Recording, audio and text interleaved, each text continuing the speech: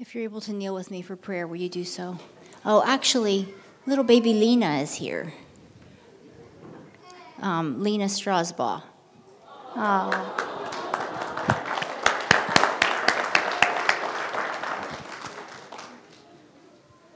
Okay, now if you're able to kneel with me for prayer, will you do so?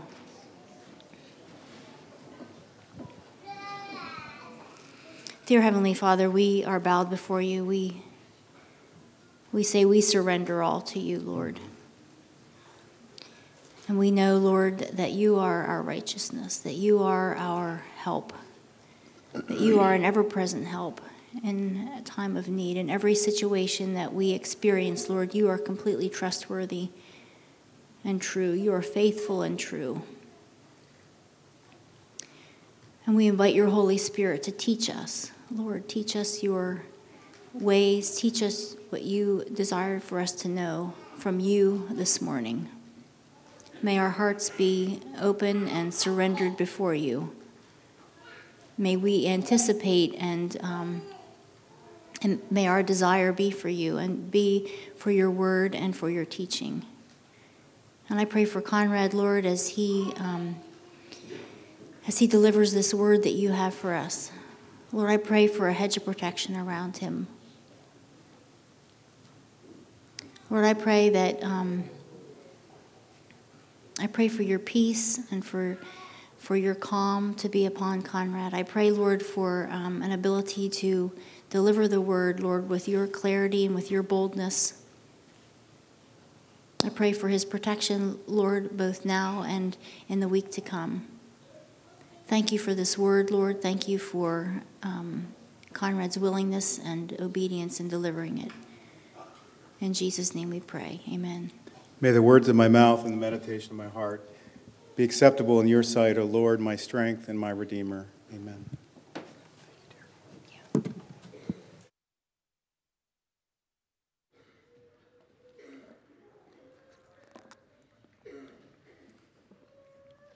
Good morning, and I greet you in Jesus' name. It's great to see all of you here. Last week, we commissioned the sailboat, the Apostle, which is still in the multipurpose space until we take it out very soon. So if you want to see the Apostle and haven't, stop by and see it.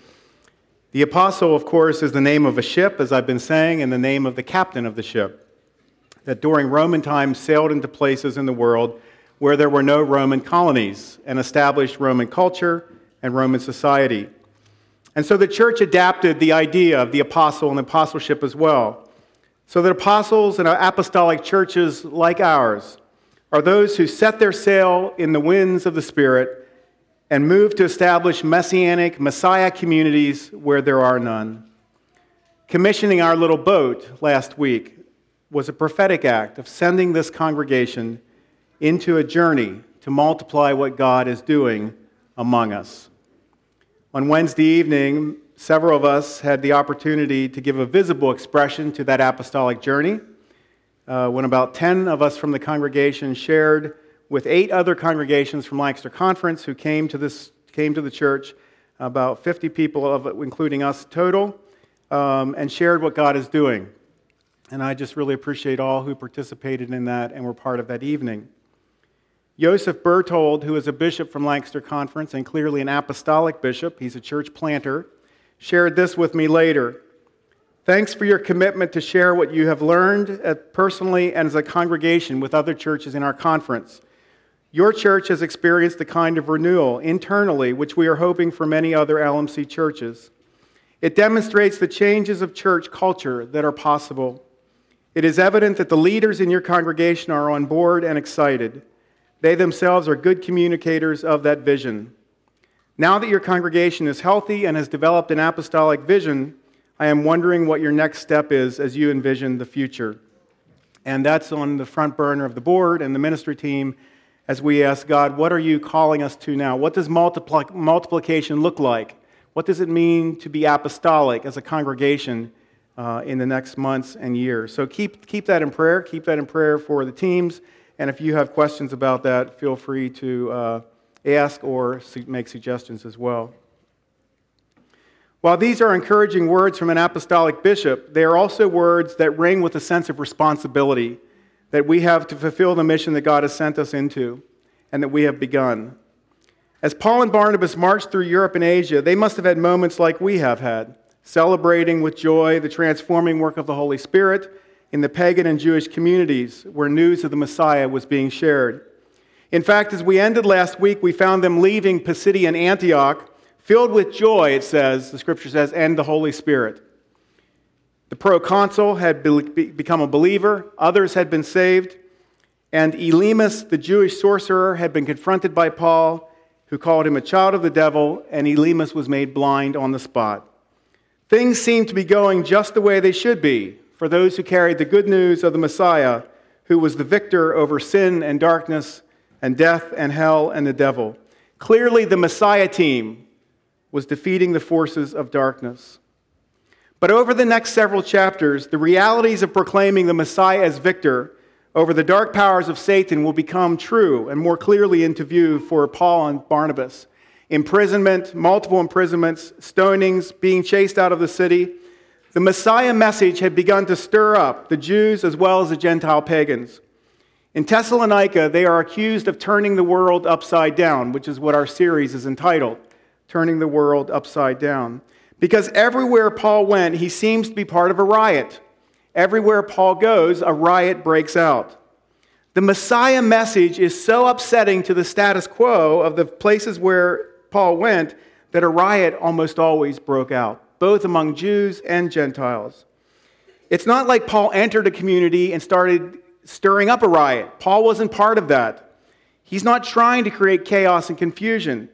No, he enters the community, he tells the story of the Messiah, of the Messiah's plans of Yahweh to save the world and defeat forever the devil and darkness. That's the story. Remember, it's the eschatological story. Abraham, Exodus, David, the exile, deliverance, and then the Messiah. It's the radical nature of this message that is heretical. It's heresy for the Jewish listener who could not believe that Jesus was the Messiah, that Jesus could be part of this eschatological story that God had written. Jesus, the son of Joseph the carpenter, Jesus of Nazareth. And for the Gentiles, we see that it's also hard for many of them to accept this story. Because too often the message of victory over darkness and freedom from Satan challenged their own social and economic status, as we're going to see in today's story. And it triggered resentment and unleashed assaults upon Paul. As I noted last week, N.T. Wright, who is I'm drawing from for parts of the series, wonders a bit, where are the riots that are happening when you and I show up? Where are the riots taking place that were so much a part of Paul's teaching and his story? And N.T. Wright asks, have we trimmed our apostolic sails? Have we trimmed our apostolic sails too much by compromising the culture around us, that we're pretty passive now? And that there's nothing about our messianic story that stirs people up or that stirs resentment. Several weeks ago, I read a book that I've been wanting to read for a long time by Elie Wiesel. Elie Wiesel was a Jewish Holocaust survivor who, at the age of 15, watched his father die in the camps and all of his family die. He was the only survivor of his family. Elie was 13 years old in a village in Hungary when he became interested in Kabbalah, which is the mystical Jewish theology that's part of Judaism. But he couldn't find anyone to teach him, except a very poor man on the margins of his community named Moshe the Beetle. Moshe the Beetle. He became Elie's teacher of the mysteries of God. One day, Moshe the Beetle was hauled away by the Nazis because he was a foreign Jew, and he was put on a train, but he escaped the train, and he returned to Elie's village to tell them that the Nazis were performing atrocities on the Jews. They were killing babies, they were killing men and women. He described everything he had seen to this Jewish community in Hungary, but nobody believed him. Nobody believed his story. Even Elie, who trusted Moshe, did not believe his story. They just assumed that, again, he was a strange old man who was on the margins of their community telling more tall stories about what was really happening, because it didn't look like anything was changing in their community. Things were the same every day, from day to day. The Germans can't be that bad. The Germans will never come. And the old man grew exasperated because no one listened to him. But his stories were true, and eventually the Germans would come, and they would take Eli and his family and kill all of them except Eli. I suspect that at times for the Apostle Paul, he must have felt a little bit like Moshe, the beetle. Here he was, one whose life had been completely turned around by the Messiah in the most unlikely of ways. It was most unlikely that Paul himself would ever become a convert of the Messiah. But he was confronted by the Messiah's power on the way to Damascus, and then after that spent his life trying desperately, like Moshe, to convince the people that they should leave their community, that there would be salvation only if they left town to escape the Jews. In the same way, Paul knew that he now had a message of freedom and deliverance and salvation for his people if they would only pay attention to it, if they would only flee the darkness. And how exasperating it must have been for Paul that city after city after city, synagogue after synagogue after synagogue, people turned their back on the story that he knew was true. And so way too often, Paul found himself on the receiving end of a riot that was less about him than it was about the radical message of the Messiah that he was so convinced about and trying so hard to convince others to accept. Paul says in Colossians of Jesus, "For he has rescued us from the dominion of darkness and brought us into the kingdom of the Son he loves, in whom we have redemption, the forgiveness of sins. He has disarmed the powers and principalities. He has made a public spectacle of them, triumphing over them by the cross." This is the message that Paul kept preaching from synagogue to synagogue to synagogue. He has rescued us from the dominion of darkness and brought us into the kingdom of the Son he loves. In him we have redemption, the forgiveness of sins. He has disarmed the powers and principalities of Satan. He has made a public spectacle of them. He has made fools of them, says Paul. He has triumphed over them by the cross. Paul knew that the resurrection of Jesus Christ over death and sin and hell and destruction and the devil had made the difference for the entire rest of eternity. In that moment, Christ had overcome Satan. But as we are going to see in today's lesson, the riots that occurred time and again are simply an earthly expression of the confusion and chaos and intimidation and threats and deceit of the satanic, and I did say satanic, principalities and powers that respond to the Messiah's message, that Jesus is the victor over them. From the road to Damascus and for the rest of his life, Paul proclaims Jesus as victor over Satan. And that message always stirs up turmoil from the pit of hell. If we honestly proclaim Jesus as victor, there will be people who find that salvation and embrace it as there were on Paul's journeys. But there will also be people who are offended by that message. Read with me, if you would, from Acts 19, 8 to 22. Gang in the front, Acts 19, 8 to 22. Feels like a long time since I've asked you for a scripture. Acts 19. Colin? What's that? 901, if you need a Bible, there should be one in front of you. 901 in that Bible, under the chairs. I'm going to begin with verse 8 of chapter 19.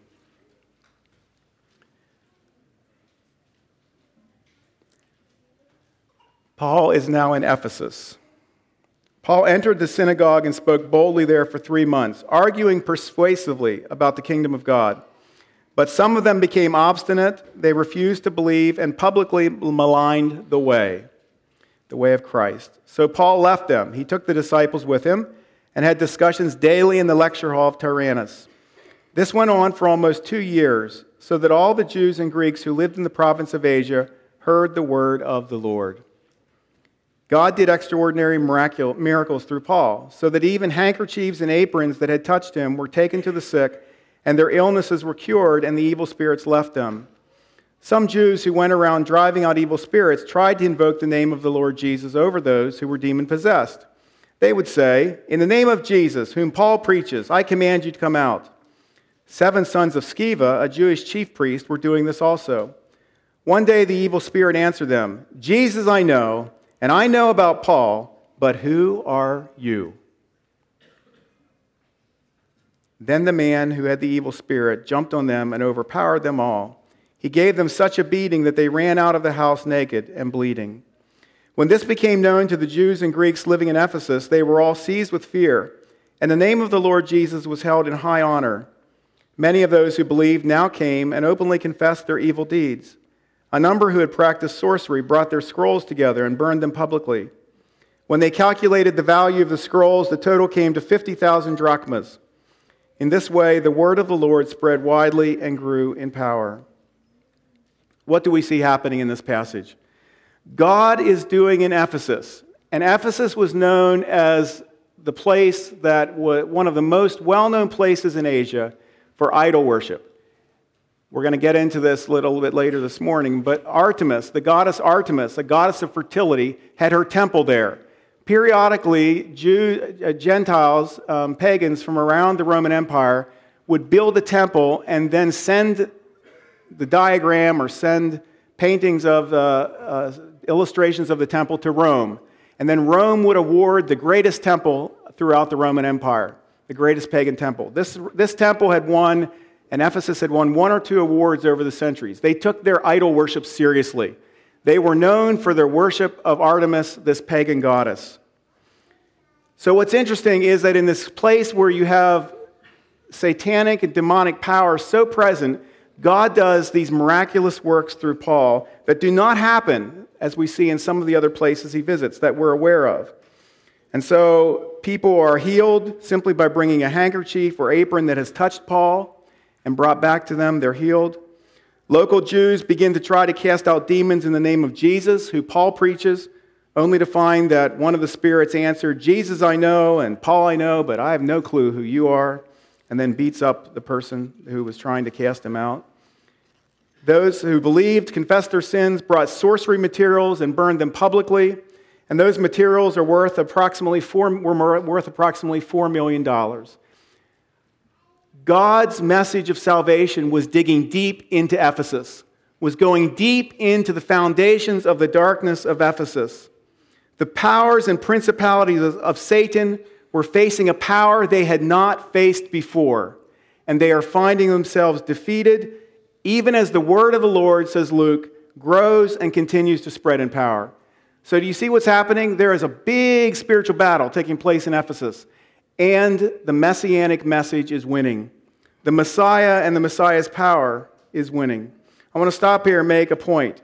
When Satan's power was confronted by Paul, people came to believe in the Messiah, and the word of the Lord spread widely and grew in power. Paul recognized that being an apostle meant telling the good news of the Messiah, but also confronting the powers of Satan. He told the good news of redemption, but that would always trigger the powers of Satan in response. Because as I said last week, when we are freeing people and being freed, Satan will respond. Too often in our Western church, particularly since the Enlightenment of the 18th century, we have denied or ignored the powers of Satan that are just as alive and active as they were in the first century. Satan has not gone to sleep. We may have gone to sleep, but he and his demonic powers have not. C.S. Lewis says this: the devil loves 2 things. He loves when we deny his reality, and he loves when we become obsessed with his reality. He loves when we deny his reality because then we are naive to what he's doing. And he loves when we become obsessed with his reality and look for him around every corner. Paul was neither. He was neither naive about Satan's power, he says, be alert, but he also was not intimidated by nor obsessed with Satan's power because he knew the one who had the victory over Satan ultimately. The truth that Paul preached about Jesus the Messiah as God's answer for the world, that truth revealed the principalities and powers of Satan. So when the truth of the Messiah is spoken, it reveals the principalities and powers because they will respond. They can't help but respond. They will respond in the face of Jesus and the truth of Jesus. Paul did not deny those powers, but he also did not live in fear of them. Or he also did not design a theology around them. His theology was always around Jesus the Messiah because he knew that was the truth, that was the victory, that was the redemption. Paul was convinced that the Messiah had defeated the powers of darkness, but that they would continue to be revealed as the truth of the cross and the resurrection was preached. I'm pretty convinced after this study of Paul that there's a correlation between our faithfulness in sharing the news that Jesus has overcome the darkness and brought life and the extent to which Satan fights back. I'm pretty convinced that there is a correlation between, that is, as we tell the story of Jesus' redemption and deliverance, we can expect the enemy to respond in kind. Sometimes it's in people around us. Sometimes it's in the principalities and powers of the heavenlies that are harder to identify. But there will be a response. And that's why Paul says, be alert.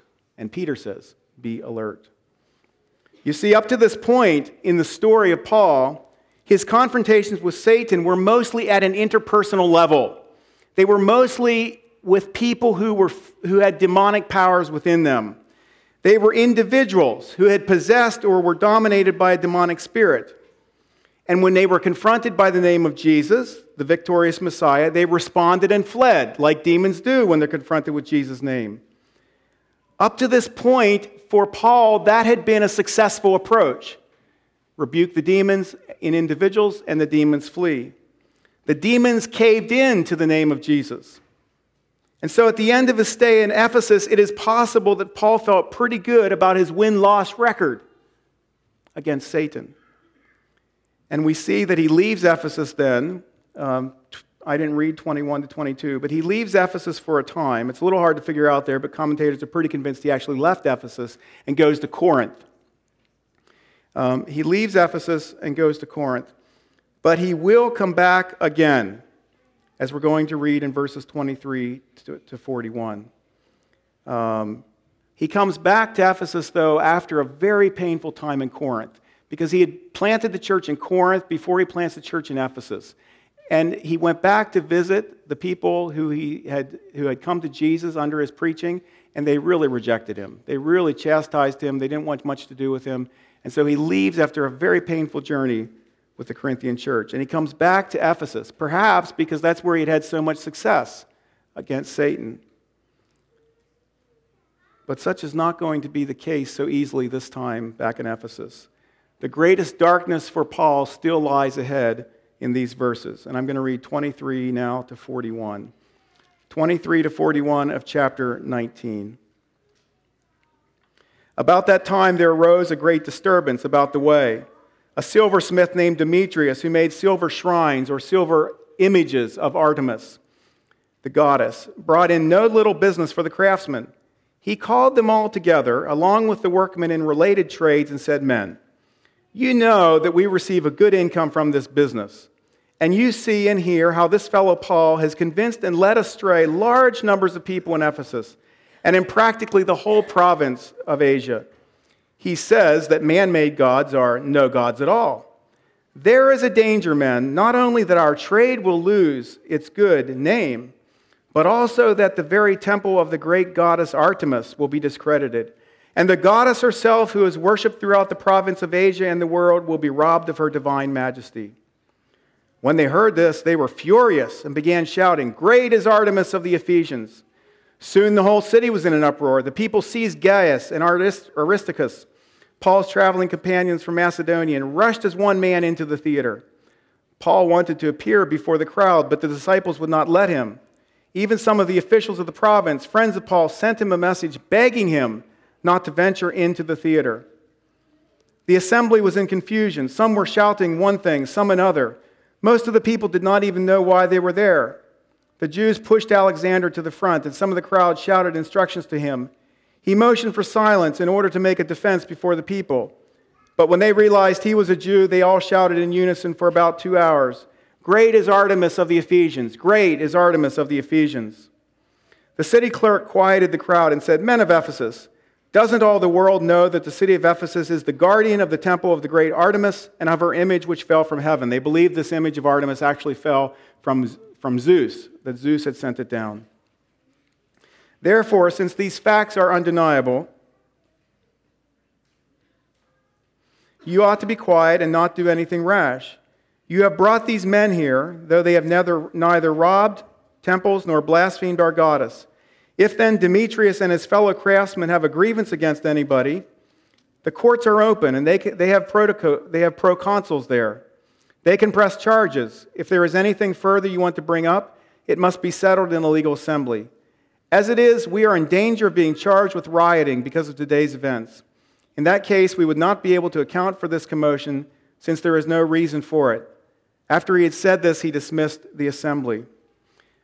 Up to this point, as I just said, the confrontations of Paul with the satanic powers were often in the context of individuals who had demonic spirits within them. And a confrontation with those powers in Jesus' name was enough to deliver the people carrying those spirits. In other words, the demonic in these cases was at the level of the individual and could be addressed by proclaiming the name of Jesus. But in this last story from Ephesus, we see something else happening. What we see is that the powers of sin and darkness and the demonic are integrated into the social structures of Ephesus. They're not just embedded in people. They're actually embedded in the social institutions, the social structures of Ephesus. Social institutions are things like the economy, things like family, things like marriage, things like religion and government. Social institutions have a certain level of control over our lives. We often don't recognize how they control our lives, but they do. They have control over the individual in ways that we don't think about. In fact, as human beings, we tend to live at and think about our lives as a series of interpersonal events on an everyday basis. I'm at home with Heidi. I'm with my students. I'm with you. We think about life at kind of an interpersonal, relational level. When we run into a conflict with another person, we tend to assume that we can just talk it out. And if we can just talk it out, then everything will be okay. But that assumption often fails to take into account that there are larger forces and factors at play in those relationships, including spiritual forces, and including things like how we were raised in our families, the amount of money we have, how our political allegiances affect our views of the world, how we are influenced by social media, talk radio, the internet, and on and on and on. That is, when you and I come together to talk, we often are coming from two very different worlds. And we try to have a conversation, but often how we have been socialized and the social institutions that we are part of influence the way we see the world and how we understand the world. Again, most of the time our lives are lived at this everyday level and we don't pay much attention to the social institutions. I want to give you an example that I've been teaching about for the last 25 years. I teach a course on race and ethnic relations in this country. And racism is a good example of how this works spiritually. And in fact, racism is itself an example of the demonic powers that were unleashed in this country 300 years ago. Most people see racism as an interpersonal problem. He doesn't like his black coworker. If the two of them would just talk it out, they could be friends and bingo, racism is gone. Or we often hear people say something like this: I can't be racist because I have friends who are black or Hispanic or friends of color. These kinds of responses assume that racism and the evils of racism are always at the level of individuals and at the level of individual relationships, and that they take the form of simply individual behaviors like prejudice or actions that I have towards a person. The problem is, though, that racism, like all dark and evil forces, finds expression in individuals, is carried by individuals, including Christians, but it is ultimately embedded in the social fabric of our institutions in this country. And just dealing with racism at an interpersonal level doesn't take care of racism at an institutional level, at a broader level, which is actually more powerful than at the interpersonal level often. The fact that the wealth of blacks in America is 7% that of whites, that in some communities 1 out of 3 black men are in prison, that in York County recently a judge gave a first-time black offender, a young man, a bail of $200,000 for a first offense, a minor offense, but the 3 other white youth with equal charges or greater charges, bail of $10,000 to $15,000. The fact that whites live 3.5 years longer than blacks, the fact that 89% of whites finish high school compared to 78% of blacks, the fact that in the increase of inmates in this country in prison from 700,000 to 2.3 million today over the last 40 years, that it is disproportionately black, all of that has nothing to do with interpersonal relationships.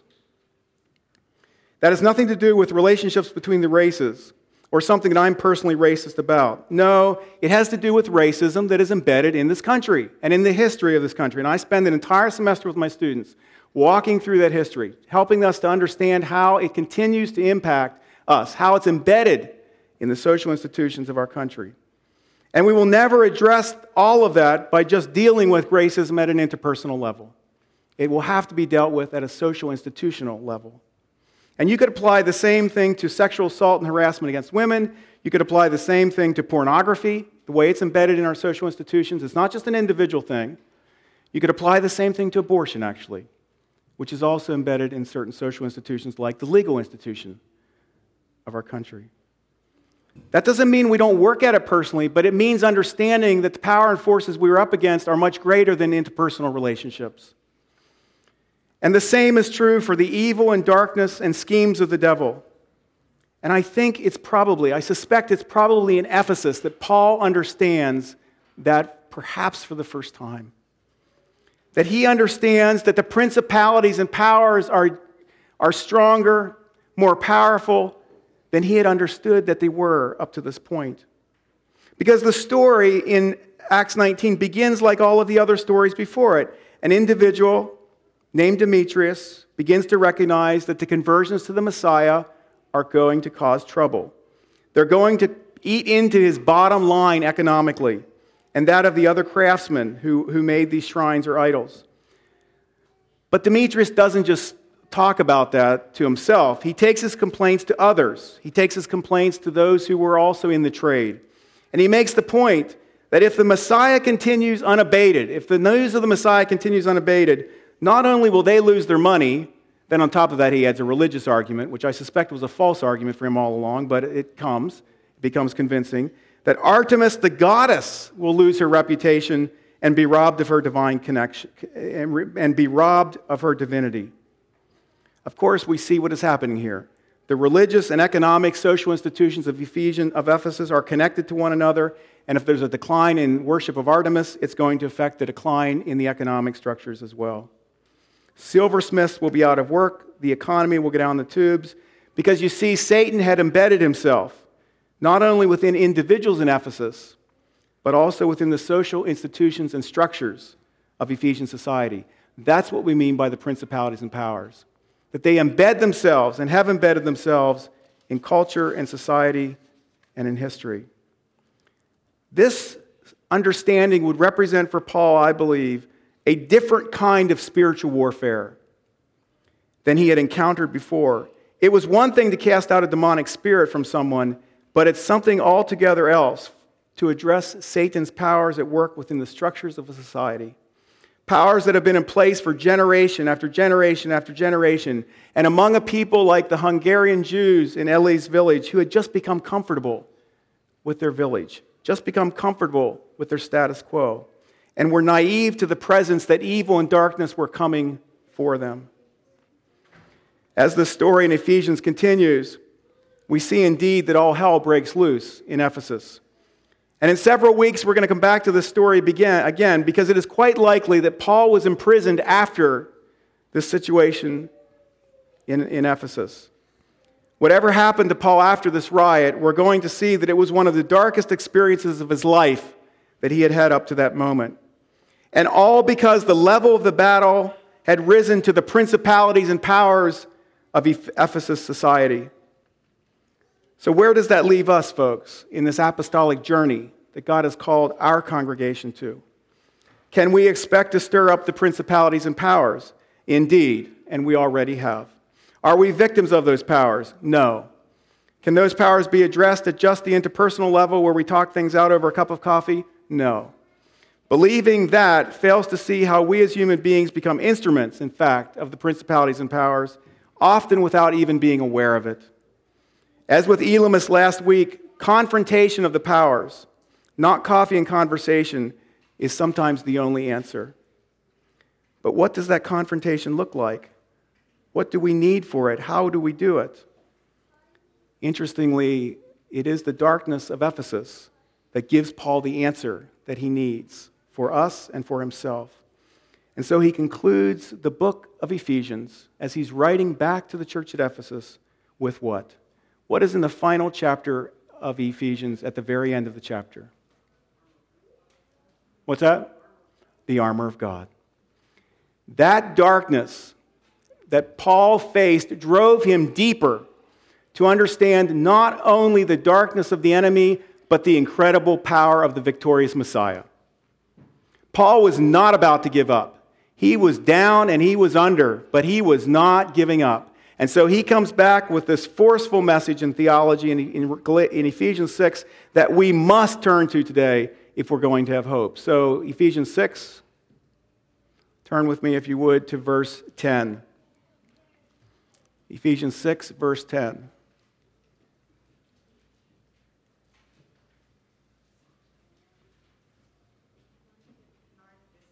$9.50, and if you're using one of our Bibles, $9.50.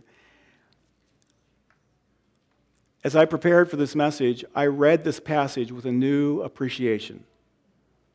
Because this wasn't just a passage that Paul, on a sunny day, wrote. This wasn't just a passage that Paul wrote and said, now listen, Ephesians, I want you to be aware of the devil. And I want you to go and I want you to put this armor on because in case you run into trouble, you just might need this. No, this comes out of hell for Paul. This comes out of the darkness for Paul. This comes out of a dark, dark period of his life. And when he finds the answer that Jesus is still the victorious one, that no matter what darkness he faced, Jesus was still victorious. No matter what difficulty he faced, Jesus was still victorious. Amen?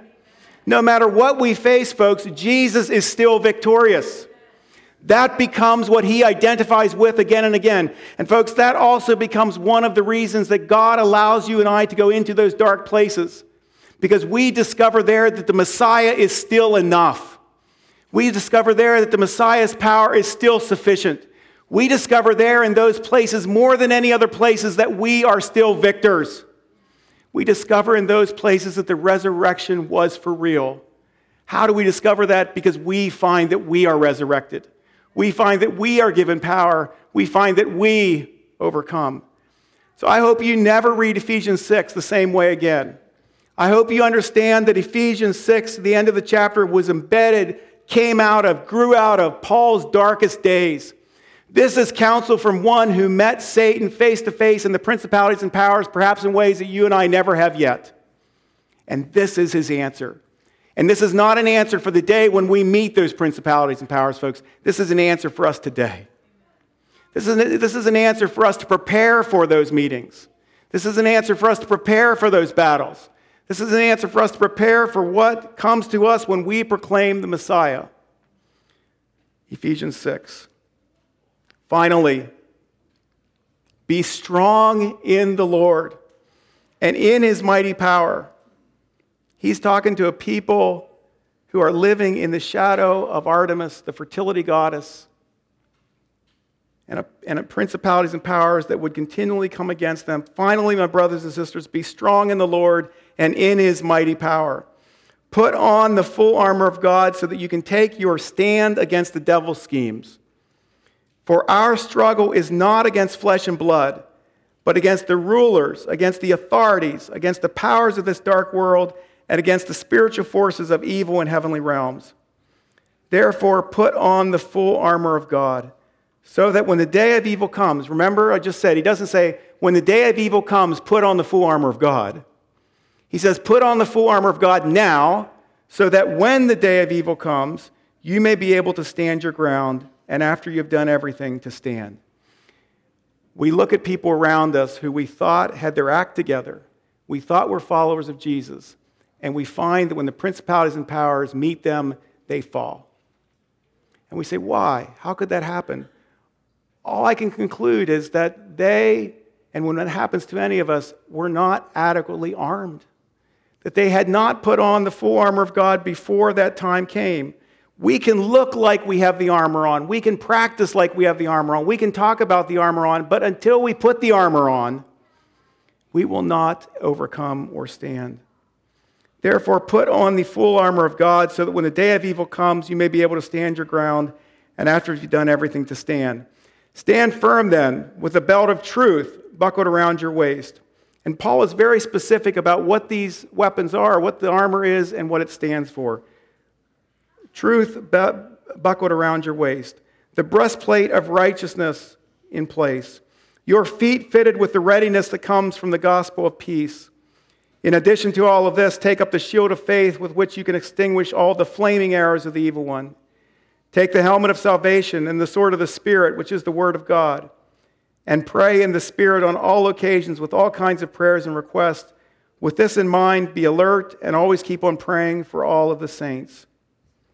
And pray also for me, that whenever I open my mouth, words may be given me, so that I will fearlessly make known the mystery of the gospel, for which I am an ambassador in chains.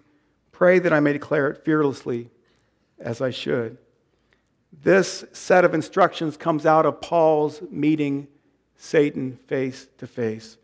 Paul says to the church at Ephesus, if you are going to stand, this is what you must do. This is the recipe. This is the field guide. This is what you must put in place.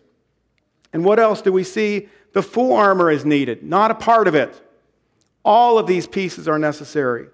The armor is needed to stand against the devil's schemes of manipulation, intimidation, doubt, threats, and fear. And folks, when you've encountered Satan and when you've encountered him over and over again, you begin to understand that his choices of tactics are pretty similar. They take different forms, but they tend to be things like intimidation and fear and threats and insinuation. And he did this to Jesus. Are you really the Son of God? That's insinuation. If you're really a child of God, Conrad, if you're really a child of God, so-and-so, if you're this, then why are you going through this? That's insinuation. It's coming at us cynically, asking a question with a tongue-in-cheek. Insinuation, threats, fears, and more. If God is really at work in this congregation, then why this? That's insinuation. Our struggle, folks, is not against flesh and blood. And so by dealing with darkness only at the level of individual relationships, remember, it's not about flesh and blood. So dealing with problems only at the level of individual relationships or treating them only as interpersonal conflicts avoids the greatest source of darkness, which is the principalities and powers that we must come against. The right thing is to confront the principalities and powers. That doesn't mean we don't work in interpersonal relationships, but if we don't understand conflict of interpersonal relationships outside of the context of what Satan wants to do against the Church of Christ, we are totally missing it. We're totally missing it. And the ship will go nowhere. Those principalities and powers must be recognized and must be addressed, not feared, but must be addressed. And so what is the armor that we put on? It's truth and integrity. It's not deception, it's not manipulation, it's the truth. The righteousness of Jesus over our breastplate that recognizes that it is his loyalty and his faithfulness that has saved us time and time again. It's that identity piece that makes Satan flee when we recognize our identity in Jesus. The gospel of peace, that there's no conflict here between being a people of peace and being involved in spiritual warfare. That the purpose of our warfare, brothers and sisters, ultimately is to bring the shalom of the kingdom. But we often have to do battle in the meantime. Remember, this is the same guy that wrote 1 Corinthians 13, who also talks about the battle against the enemy. We put on the shield of faith to protect ourselves from the flaming arrows. And what would happen in Roman times is these arrows had flame and fire on them. And these shields were of wood, and so the wood would actually ignite. And so it was a scary thing if your shield caught on fire. But Paul says, stand. Keep standing. Don't fall down. Keep standing and believing and have faith that you will overcome by the Messiah and his name. The helmet of salvation to protect our vulnerable minds from fear. That yes, I have been saved. Yes, I do belong to Christ. Yes, I have been rescued. Yes, I have been delivered. Yes, I have been freed. And the sword of the Spirit, which is God's word, his active and living word that is more powerful than any two-edged sword. Isn't that interesting that the author of Hebrews used that language? That the word of God is active and living and more powerful than any two-edged sword. And Paul says, who was probably not the writer of Hebrews, that the sword of the Spirit is the word of God. And I just want to say here again and again, I always encourage you to have a life with God, because this armor gets placed on us as that life with God develops. As we spend time with God, we are actually placing the armor on ourselves. But if we do not cultivate a relationship with God, we are missing an opportunity to clothe ourselves in armor so that when the day of temptation comes, we're less likely to stand. I don't preach life with God because I think it's legalistic. I preach life with God because it's the salvation for you and me. It's the salvation in a time of darkness. Don't wait to develop a life with God till you get into trouble. Paul says, start it now.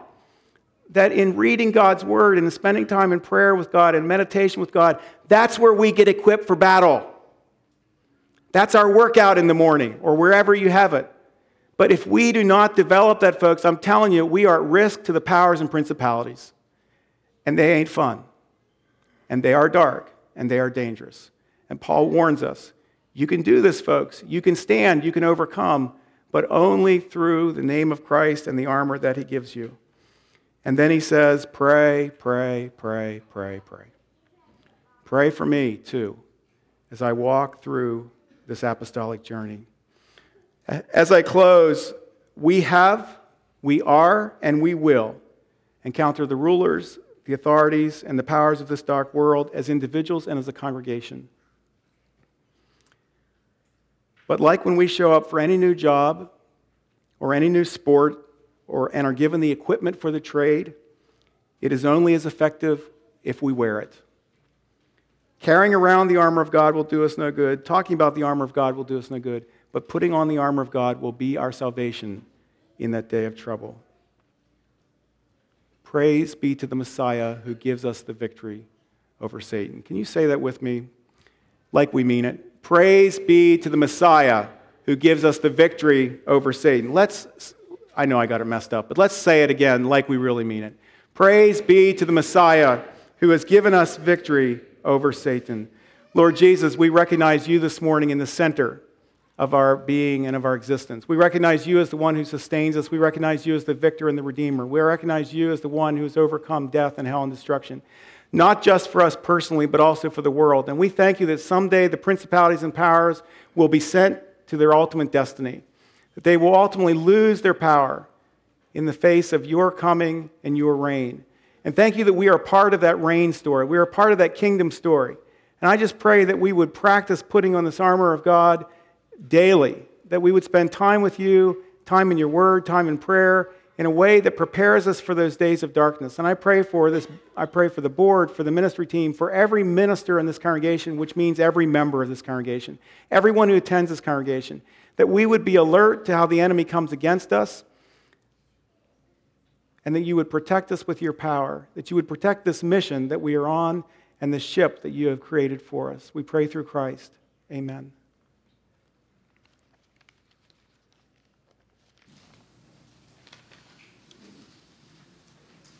For the response song, God put this song in my heart a couple weeks ago when Conrad pointed out the banner and the verse there. I have been crucified with Christ, and I no longer live, but Christ lives in me. And that's from Paul in Galatians 2:20. He not only spoke it, but he believed it, and it's in this song by Phillips, Craig, and Dean, and you can sing along with me and proclaim it as well for yourself. It's a beautiful song, and you can sing with me, or if you want to reflect on the words, but...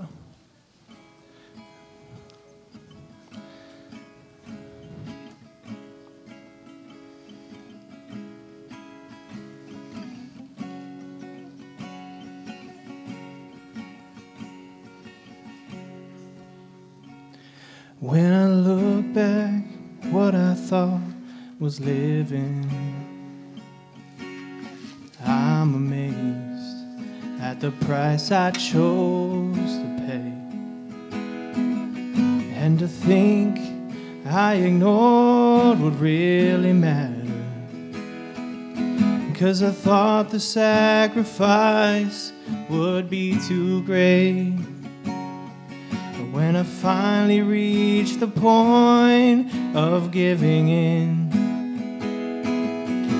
I found the cross was calling even then.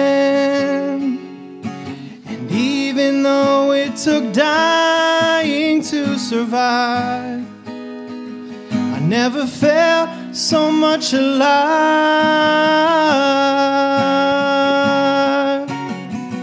For I am crucified with Christ, and yet I live. And not I, but Christ that lives within me. His cross will never ask for more than I can give. For it's not my strength, but His. There's no greater sacrifice. For I am crucified with Christ, and yet I live. As I hear the Savior call for daily dying, I will bow beneath the weight of Calvary. Let my hands surrender to His piercing purpose that holds me to the cross, yet sets me free. And I will glory in the power of the cross. The things I thought would gain, I count as loss, and with His suffering I identify, and by His resurrection power I am alive. For I am crucified with Christ, and yet I live. And not I, but Christ that lives within me. His cross will never ask for more than I can give. For it's not my strength, but His. There's no greater sacrifice. For I am crucified with Christ, and yet I live.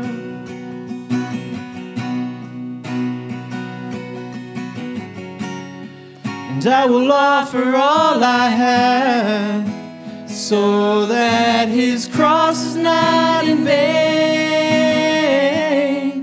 For I found to live is Christ, and to die is truly gain. For I am crucified with Christ, and yet I live. And not I, but Christ that lives within me. His cross will never ask for more than I can give. For it's not my strength, but His. There's no greater sacrifice. For I am crucified with Christ, and yet I live.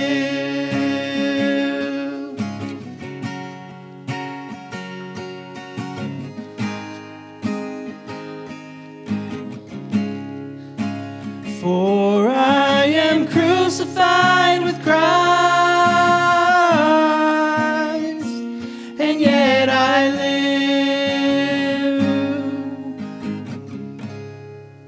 Amen. I got an announcement from Robin. She says today is sign-ups for quizzing. Start today. We will be quizzing on the lives of Joseph and Esther. And the quizzing season runs from January to March. So grab a friend and sign up. The sign-up sheet will be outside the library for the next several weeks.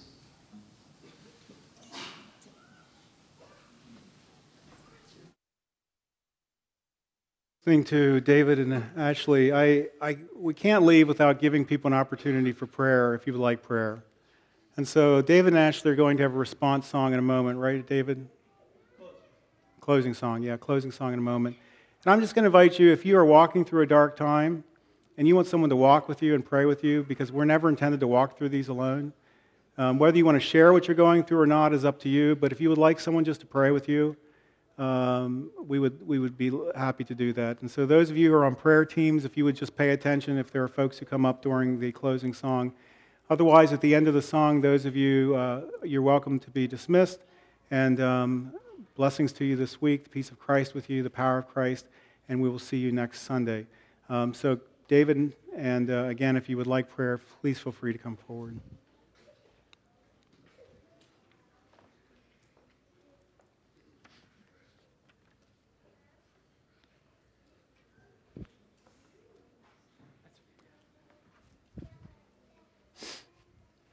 Can you guys stand and sing with me this morning to close out?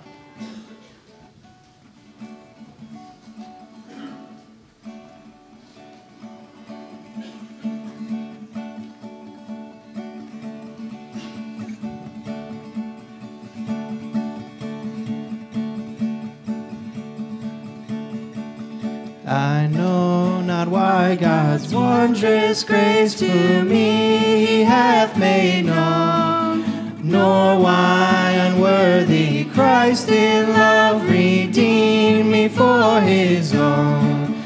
But I know whom I believe it, and am persuaded that He is able to keep that which I've committed unto Him against that day.